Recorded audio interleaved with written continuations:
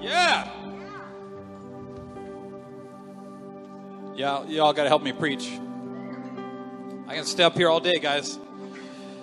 You glad to be at church this morning? You glad to be in the house of God? Man, we are in a series called Little Things. That success in your life doesn't come from the big things. It comes from the little things. And how when God can trust you with little things, then eventually God can trust you with big things. I know that you think of yourself as a Christian adult, but you are not. You are what the Bible calls a sheep. You are a child of God. It helps me when I approach God like I'm not the adult.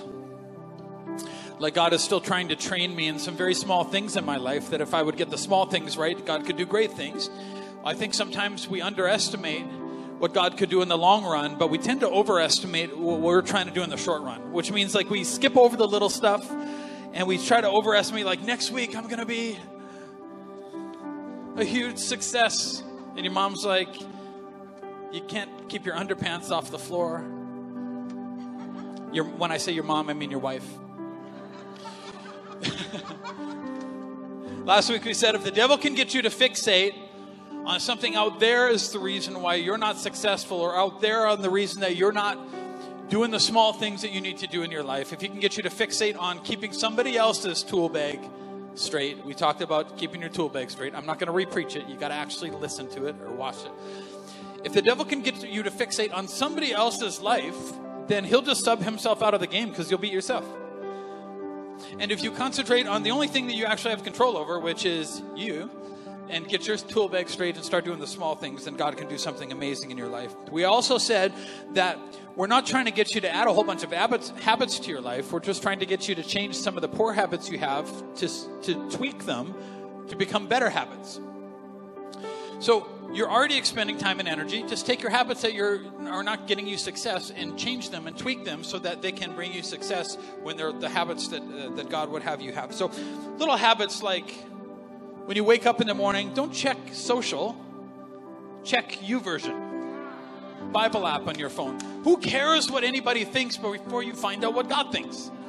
Just little things that, like, when I wake up in the morning, my first thought is not going to be about myself anymore. It's going to be about God. It's going to be about the people around me.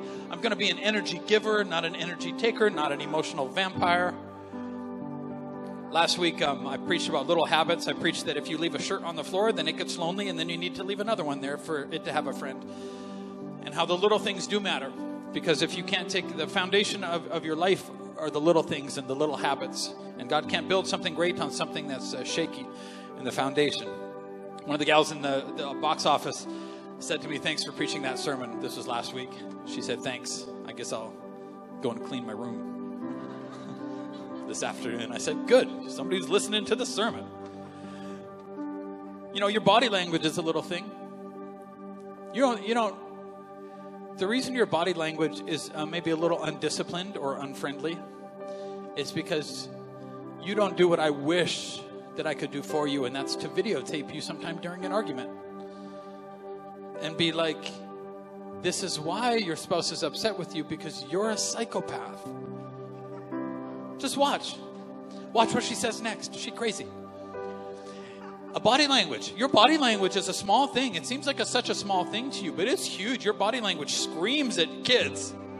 Your body language, if you could honor with your body and honor people and be receptive and bring energy and joy, why is it somebody else's job to make you happy all of the time? That's unfair.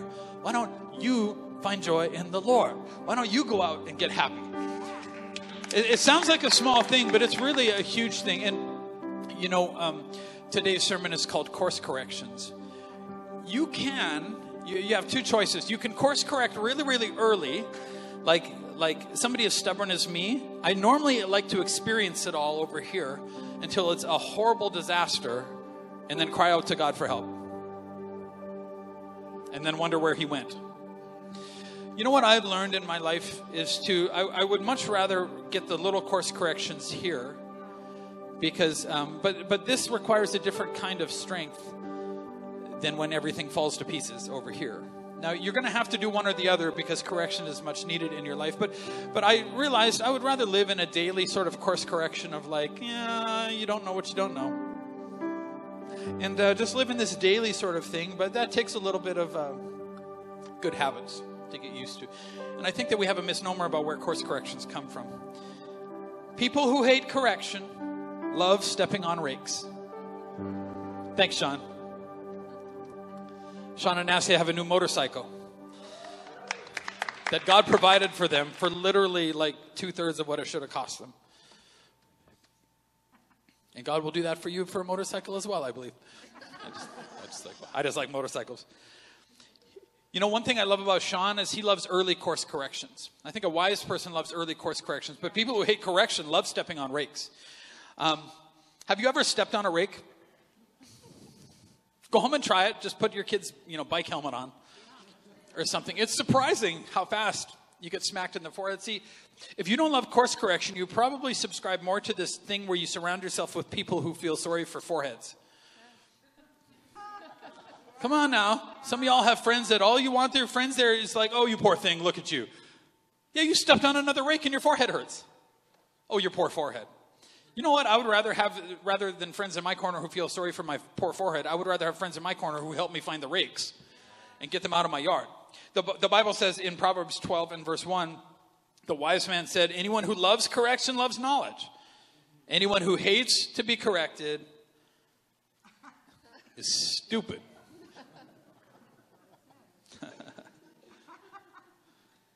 Chad, if you hate correction, you're stupid. Stupid, Chad. I mean, look at you. If you hate correction, you're stupid.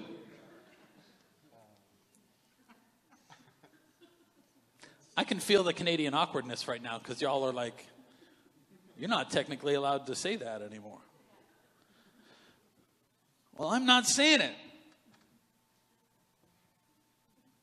The Bible says, God says, if you hate correction, you're stupid.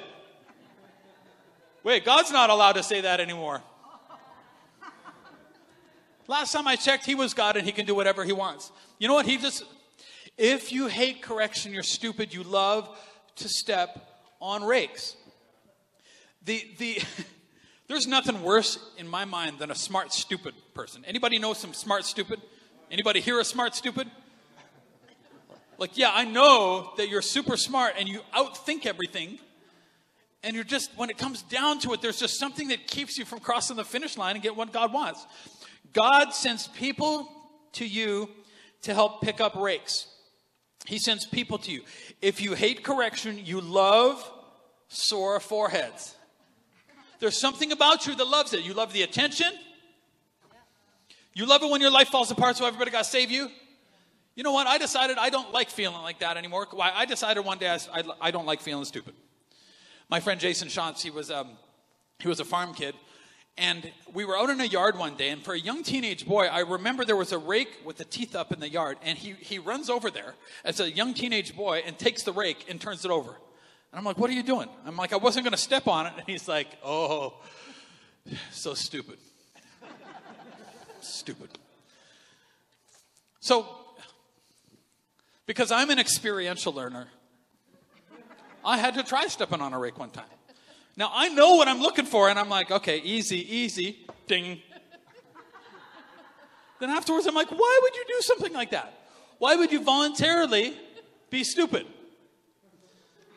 But the Bible says if you hate correction, you are volunteering for stupid. You bought a lottery ticket and won stupid.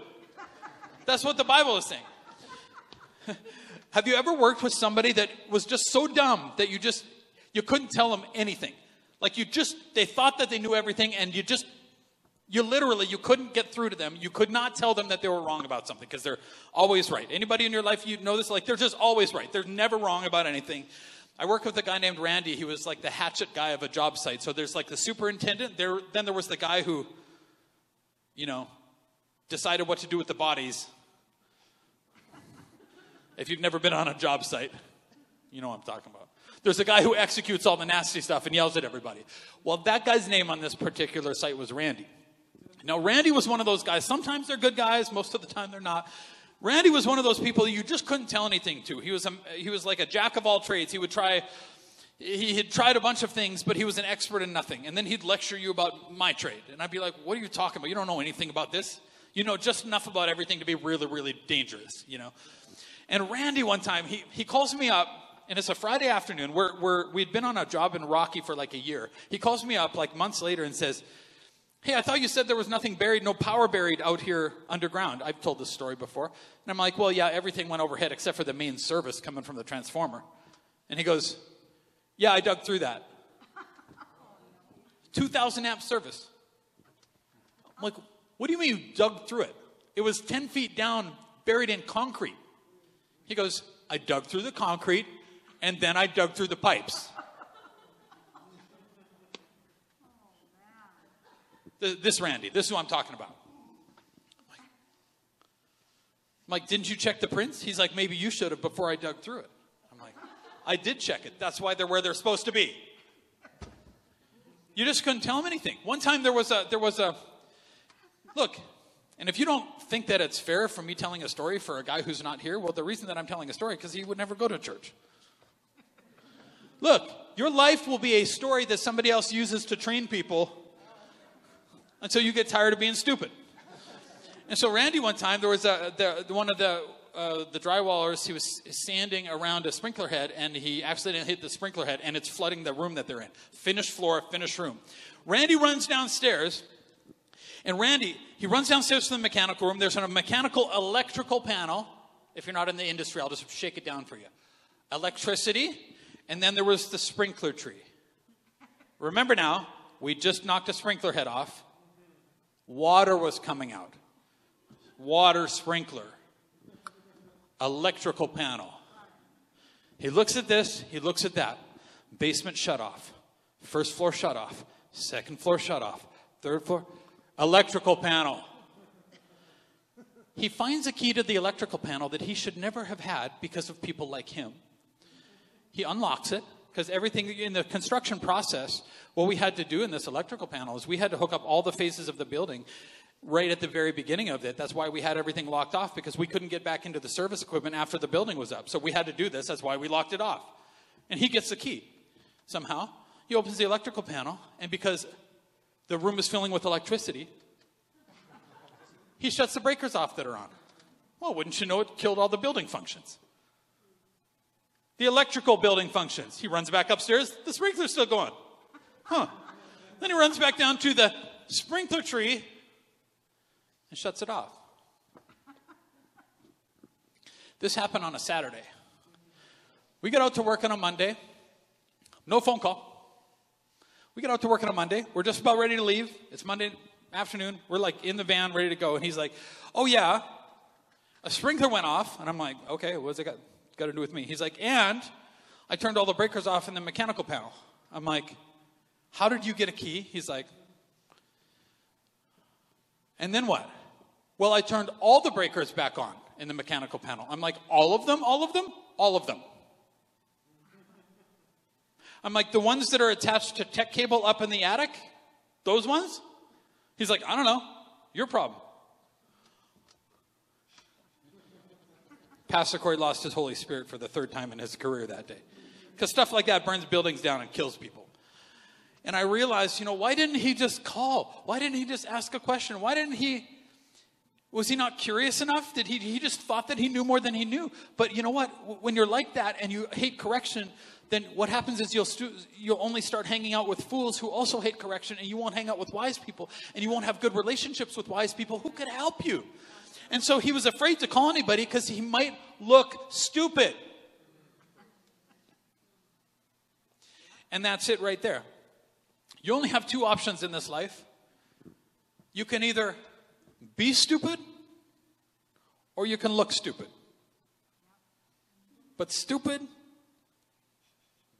there are times in your life, he was so afraid of somebody telling him or looking stupid to somebody else that he would rather be stupid than look stupid because he didn't know something.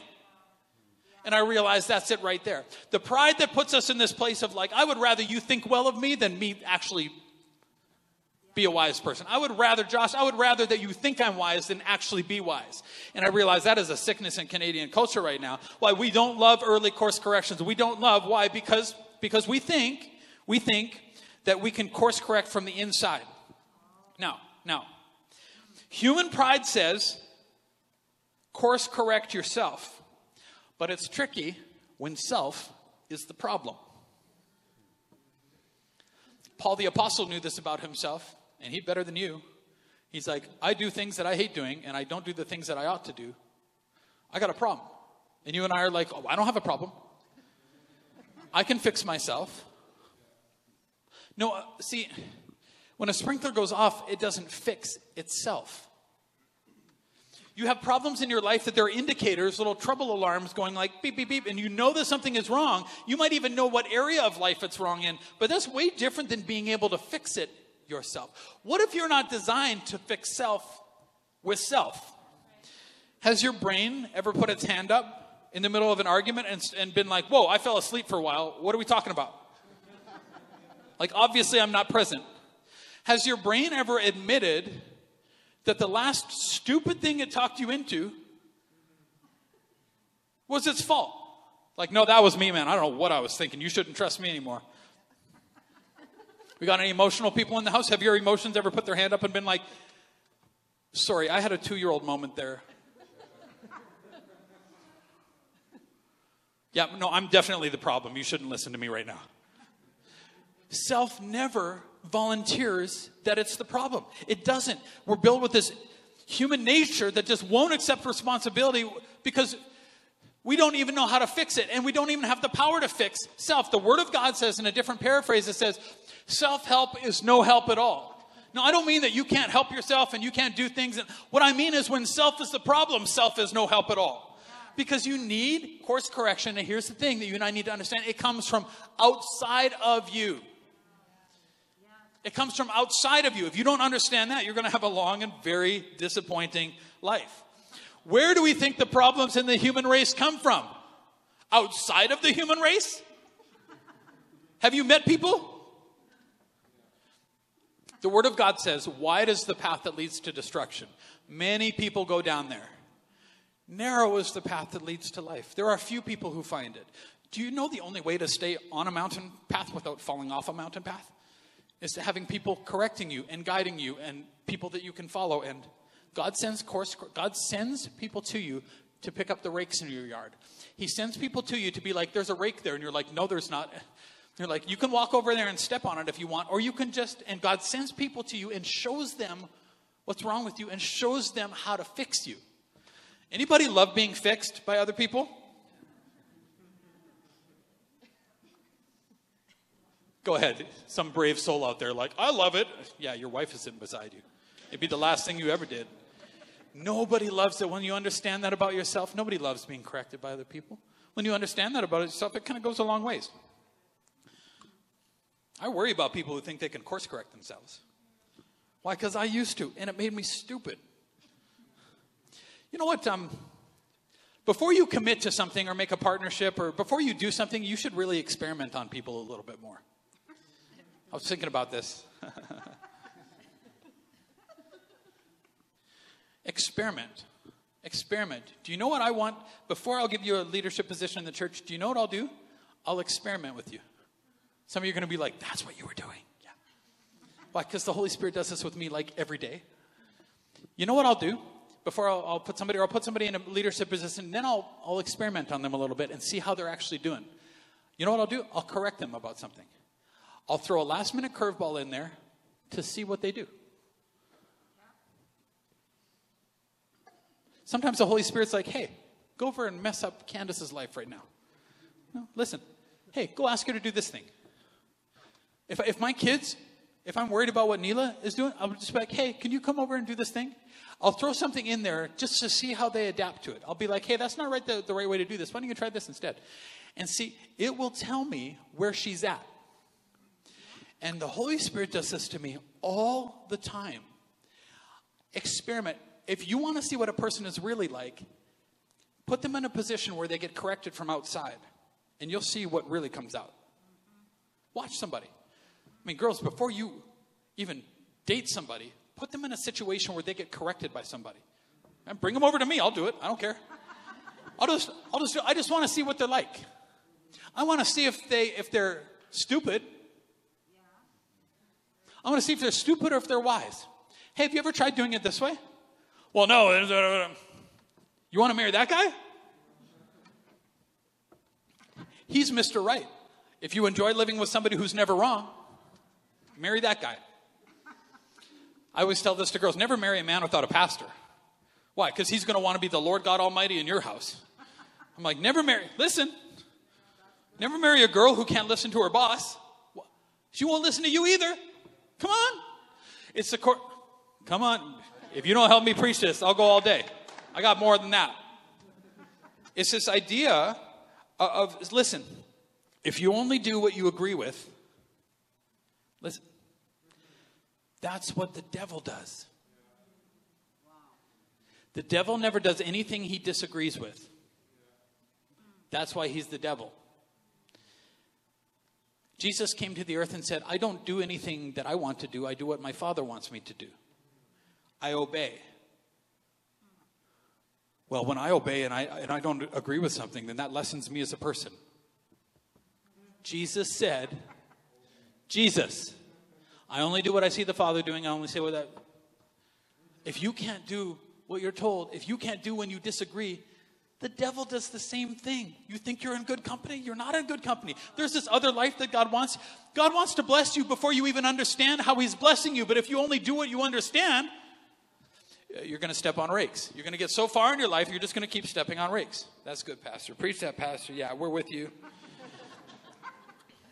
Look, some of us are more worried that people might think we're stupid than if we actually are stupid. Then what we do is we spend our whole lifetimes working on our projection, the projection of self to people. Which means I'm not working on me anymore. I'm working on what you think of me. I'm working on what you see of me. I want you to think well of me, so I'm going to be this way to you, but then this person over here, I'm going to be this way to her, and then I'm going to be this, and I'm going to be all these divided people. I'm drunk. Why? Because I care. I'm drunk on the thought of what you think of me. I need what you think of me, and this is why we get insecure and proud, and this is why we feel unloved, because we're trying to be things to everybody when all we should be doing is like, what should I be, God? I shouldn't really care what you think about me all that much. I should care what God thinks about me. And if God sends you to me with the message, then and God is like, hey, I'm not thinking highly of you right now because you're being stupid. I should be like, oh, thank you. A wise person, thank you. Oh my goodness, if I'd have gone on in that direction, we'd have had a problem. The only way to avoid being stupid is to look stupid. The only way to, I don't know how many times I've said this to our land agent right now, to our building agent. We're just in a deal right now with a building, Venue Church. I'm like, before I sign on that dotted line, I'm like, we'll be having conversations, and he'll say a word that I don't know. And I'll just be like, stop. And I've said this more than once. Can you explain this to me like I'm 5? I don't know that word. Well, you say that? You probably look like an idiot. If I want to look smart when I'm not smart, I'm going to sign on the dotted line, and you're going to have to pay for it. Would you rather I did that? I'd rather look stupid a little bit and be like, well, I don't know. Why would I know that? I don't know everything. I just realized, like, no, it's an image thing versus what's actually going on inside of me thing. 2 Chronicles 18, we've been talking about Jehoshaphat. Now, he did really well last week, didn't he? He did so much better than his dad. Well, this week, what he does is worse than anything you've ever done. You're going to go home feeling good, but you're still going to have to clean your room. Jehoshaphat enjoyed great riches and high esteem, and he made an alliance, though, after he was doing well. This is the problem, Canada. After we were doing so well, what happened? You were still made for war. And if you have too much peace and too much prosperity, then you get slack and lazy, and you forget that you need God. And he made an alliance with Ahab, king of Israel, by having his son marry Ahab's daughter. Now, King Ahab had a little-known wife who was a 100% psycho named Jezebel. Everybody's heard of Jezebel. Don't name your kid Jezebel. Jezebel had a daughter named Athaliah. King Jehoshaphat makes an alliance with Ahab and Jezebel by marrying his son, his firstborn son, who are always the best sons. This one wasn't the best son. Why? Because his dad gave him away in marriage to a psycho's daughter. He did this. He didn't consult the Lord. He did it because he started doing what his father did, and he started getting worried about alliances and kingdoms and things outside of his toolbox. And then he gave away the best thing that he had to a crazy person. He did not seek godly counsel. He did not seek course correction before things went wrong. He committed himself before he sought God's counsel. A few years later, he went to Samaria. Ahab enticed or lured Jehoshaphat to join forces to recover a city called Ramoth Gilead. Will you go with me? Jehoshaphat replied, why, of course, you and I are as one. And my troops are your troops. I can imagine God in heaven is just like, stupid. My troops are as your troops, psychopath. We will certainly join with you in battle. This is why Dave Ramsey says, don't co-sign for somebody else's loan. What are you doing? Then Jehoshaphat added, watch, and this is what we do for appearance sake. But first, let's find out what the Lord says. First, let's find out what the Lord says. Like first, after I marry my son to Jezebel's daughter, like first after that, I guess. And then first after I commit, I go to this birthday party and I drink too much. And then I commit, and then I commit my army with this guy's army, who's a crazy person. Like after, I guess, first after all of these things. And that's what you and I do. We consult God after all of these stupid decisions that we do. And the king of Israel summoned the prophets, 400 of them, and asked, should we go to war or should we hold back? They all replied, yes, go ahead. God will give the king victory. But Jehoshaphat asked, is there not also a prophet of the Lord here? We should ask him the same question. So there was 400 prophets, but they were not prophets of Yahweh. And in Canadian culture, this is where we're extremely weak right now, because we think to ourselves, 400 prophets can't be wrong. 400 lemmings can't run off a cliff. The entire population can't be wrong. Wide is the path that leads to destruction. Many go that way. Very few find the path to life. The king of Israel replied to Jehoshaphat, there's one more man who could consult the Lord for us, but I hate him. He never prophesies anything but trouble for me. His name is Micah. Just drama king, right? Like, grow up, man. You're like a king of a nation here. He's mean to me. Jehoshaphat replies, that's not the way a king should talk. Let's hear what he has to say. And God in heaven must be like, that's not a way a king should talk that you allied yourself to, you idiot. Look what...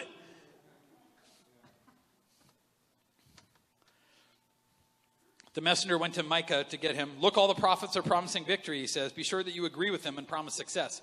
Micah replies, as surely as the Lord lives, I'll say what he says, and I don't work for stupid.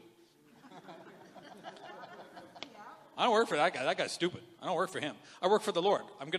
Isn't that what a prophet is supposed to do? Just speak what the Lord says and not try to make somebody happy? Then Micah said in a vision, I saw all Israel scattered on the mountains like sheep without a shepherd. The Lord said, their master has been killed. Send them home in peace. Watch this. Sorry, I'm choking on water, not COVID. Oh, I hope. Didn't I tell you, the king of Israel exclaimed to Jehoshaphat, he never prophesies anything but trouble for me. Micah's like, I saw Israel, and basically the king is dead.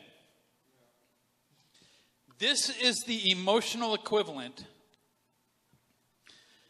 When you get, and you hate correction, this is how stupid it makes you. God sends somebody to save your life in battle, and you hate them because they're mean. This was like, it would be like Pastor Aaron calling you up on the phone before you go to work and being like, Josh, don't take the truck, take the car. I feel like the brakes in the truck aren't working. And Josh would be like, I hate you.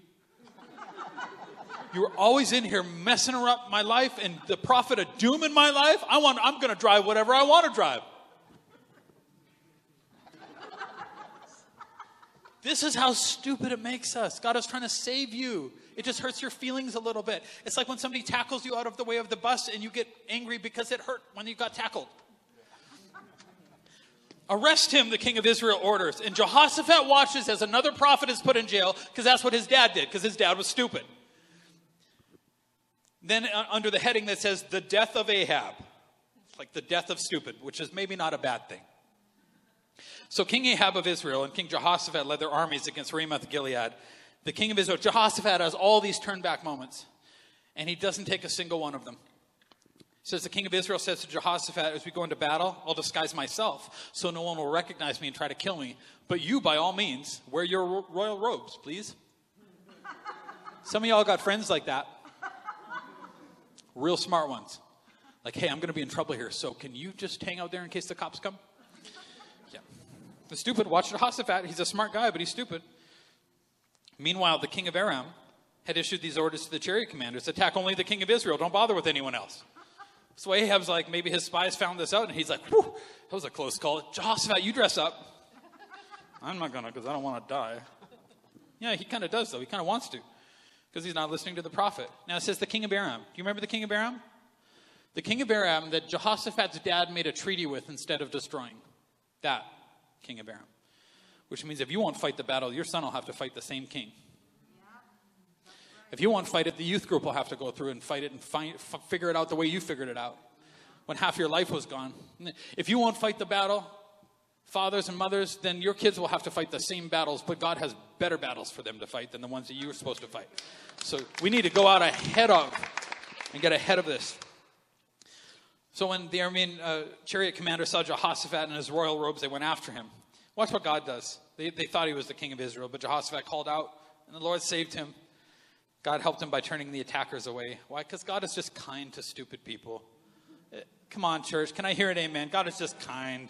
He should have left you by the road a long time ago where he found you, but he didn't, because God is good and God is kind. An Aramean soldier, however, randomly shot Ahab through the joints in his armor. They take him out of the battle. He dies. Now, Jehoshaphat, before I get into my final text, Jehoshaphat is in a place that you and I find ourselves in this morning, where he's like, well, obviously I've been pretty stupid. What am I going to do now? Because the only way to stop being stupid is to look stupid. He's like, my dad never came back here. He continued to want to look wise instead of be wise. My dad wouldn't cross this bridge. Some of your parents wouldn't cross that bridge of humility. You know what he does? He makes a decision this day that changes the rest of that kingdom forever. Now, he's already lost his son. Did I tell you what happened to his son? So, when his son finally takes the throne over, this is how bad it got. When the son finally takes the throne over, he has 6 of his brothers killed, who are, he fears for the throne. And the prophet says, every one of those brothers of yours was better than you. And then Athaliah, the woman that he married, eventually killed off the entire royal family in Judah.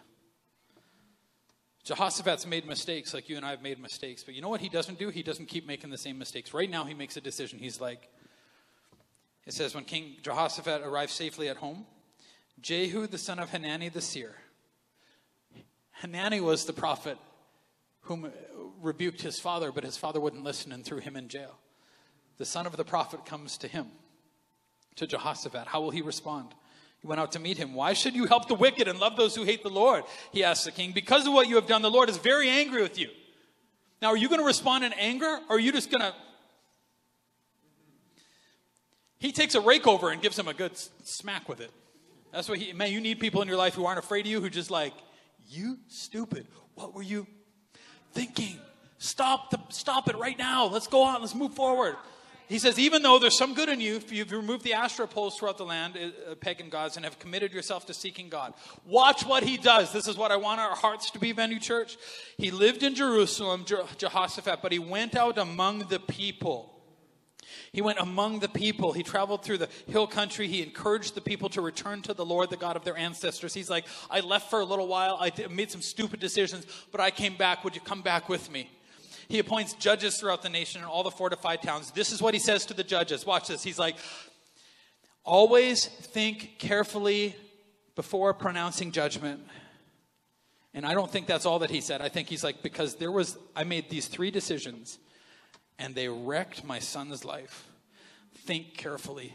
I didn't think carefully. I just went out and did it. I was just afraid of what. Watch what he says next. Remember, you do not judge to please people. You judge to please the Lord. He's like, I cared what Ahab thought of me. I even thought I cared what my son and his daughter thought. I cared what people thought about me. He's like, you cannot do it. You have to care only what the Lord thinks about you. He will be with you as you render the verdict in each case. He's like, he left me because he doesn't hang out with stupid. And that's on me. That's on me. If I do these things, if I judge to please the Lord, if I care and think carefully, then the Lord will be with me. He says, fear the Lord and judge with integrity, for the Lord our God does not tolerate perverted justice. partiality or the taking of bribes. Then it says in Jerusalem, he appointed some of the Levites and priests. Now watch this, Canada, if you want a path to success. Watch. He appoints church leaders and clan leaders to serve as judges for cases involving the Lord's regulations and for civil disputes. He says you must always act in the fear of the Lord, not in the fear of people, not in the fear of disease, not in the fear, of bankruptcy, not in the fear of anything but the fear of the Lord. If you act in any other but the fear of the Lord, you are not fit to lead people. With faithfulness and an undivided heart. And then he says this in verse 11. He says, Amariah the high priest will have final say in all cases involving the Lord. And now this is the model, Canada, that we have fallen from. He says the high priest whom God appoints, who is not voted in, who God does not care what you think of, the one that God appoints here will have the final say in all cases involving the Lord. In all cases, here's what he's saying, of human morality, of human ethic, of the sanctity of life, of not just justice, but how we do justice. He's like, this person is answerable because they shepherd the souls of people. He's like, I speak to this person about that. And Jehoshaphat says in this moment, he's like, this person has the final say and I don't. Because that's not my role. Because I can be tricked here. He's like, look at my past. He's like, no, we're going to give this to the priest now. The priests need this. And he says, a leader from the tribe of Judah named Zebediah will have final say in all civil cases. So justice and wisdom. Now, I could do a whole teaching about this. Justice and wisdom. Civil cases. Let's talk about speed limits. Let's talk about, what happened in the COVID crisis is that the government and the clan leaders started talking about issues of morality and human sanctity of life. Stay in your lane.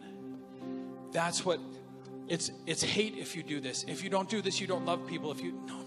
God is the one who talks about human morality. God decides. God, the law of God.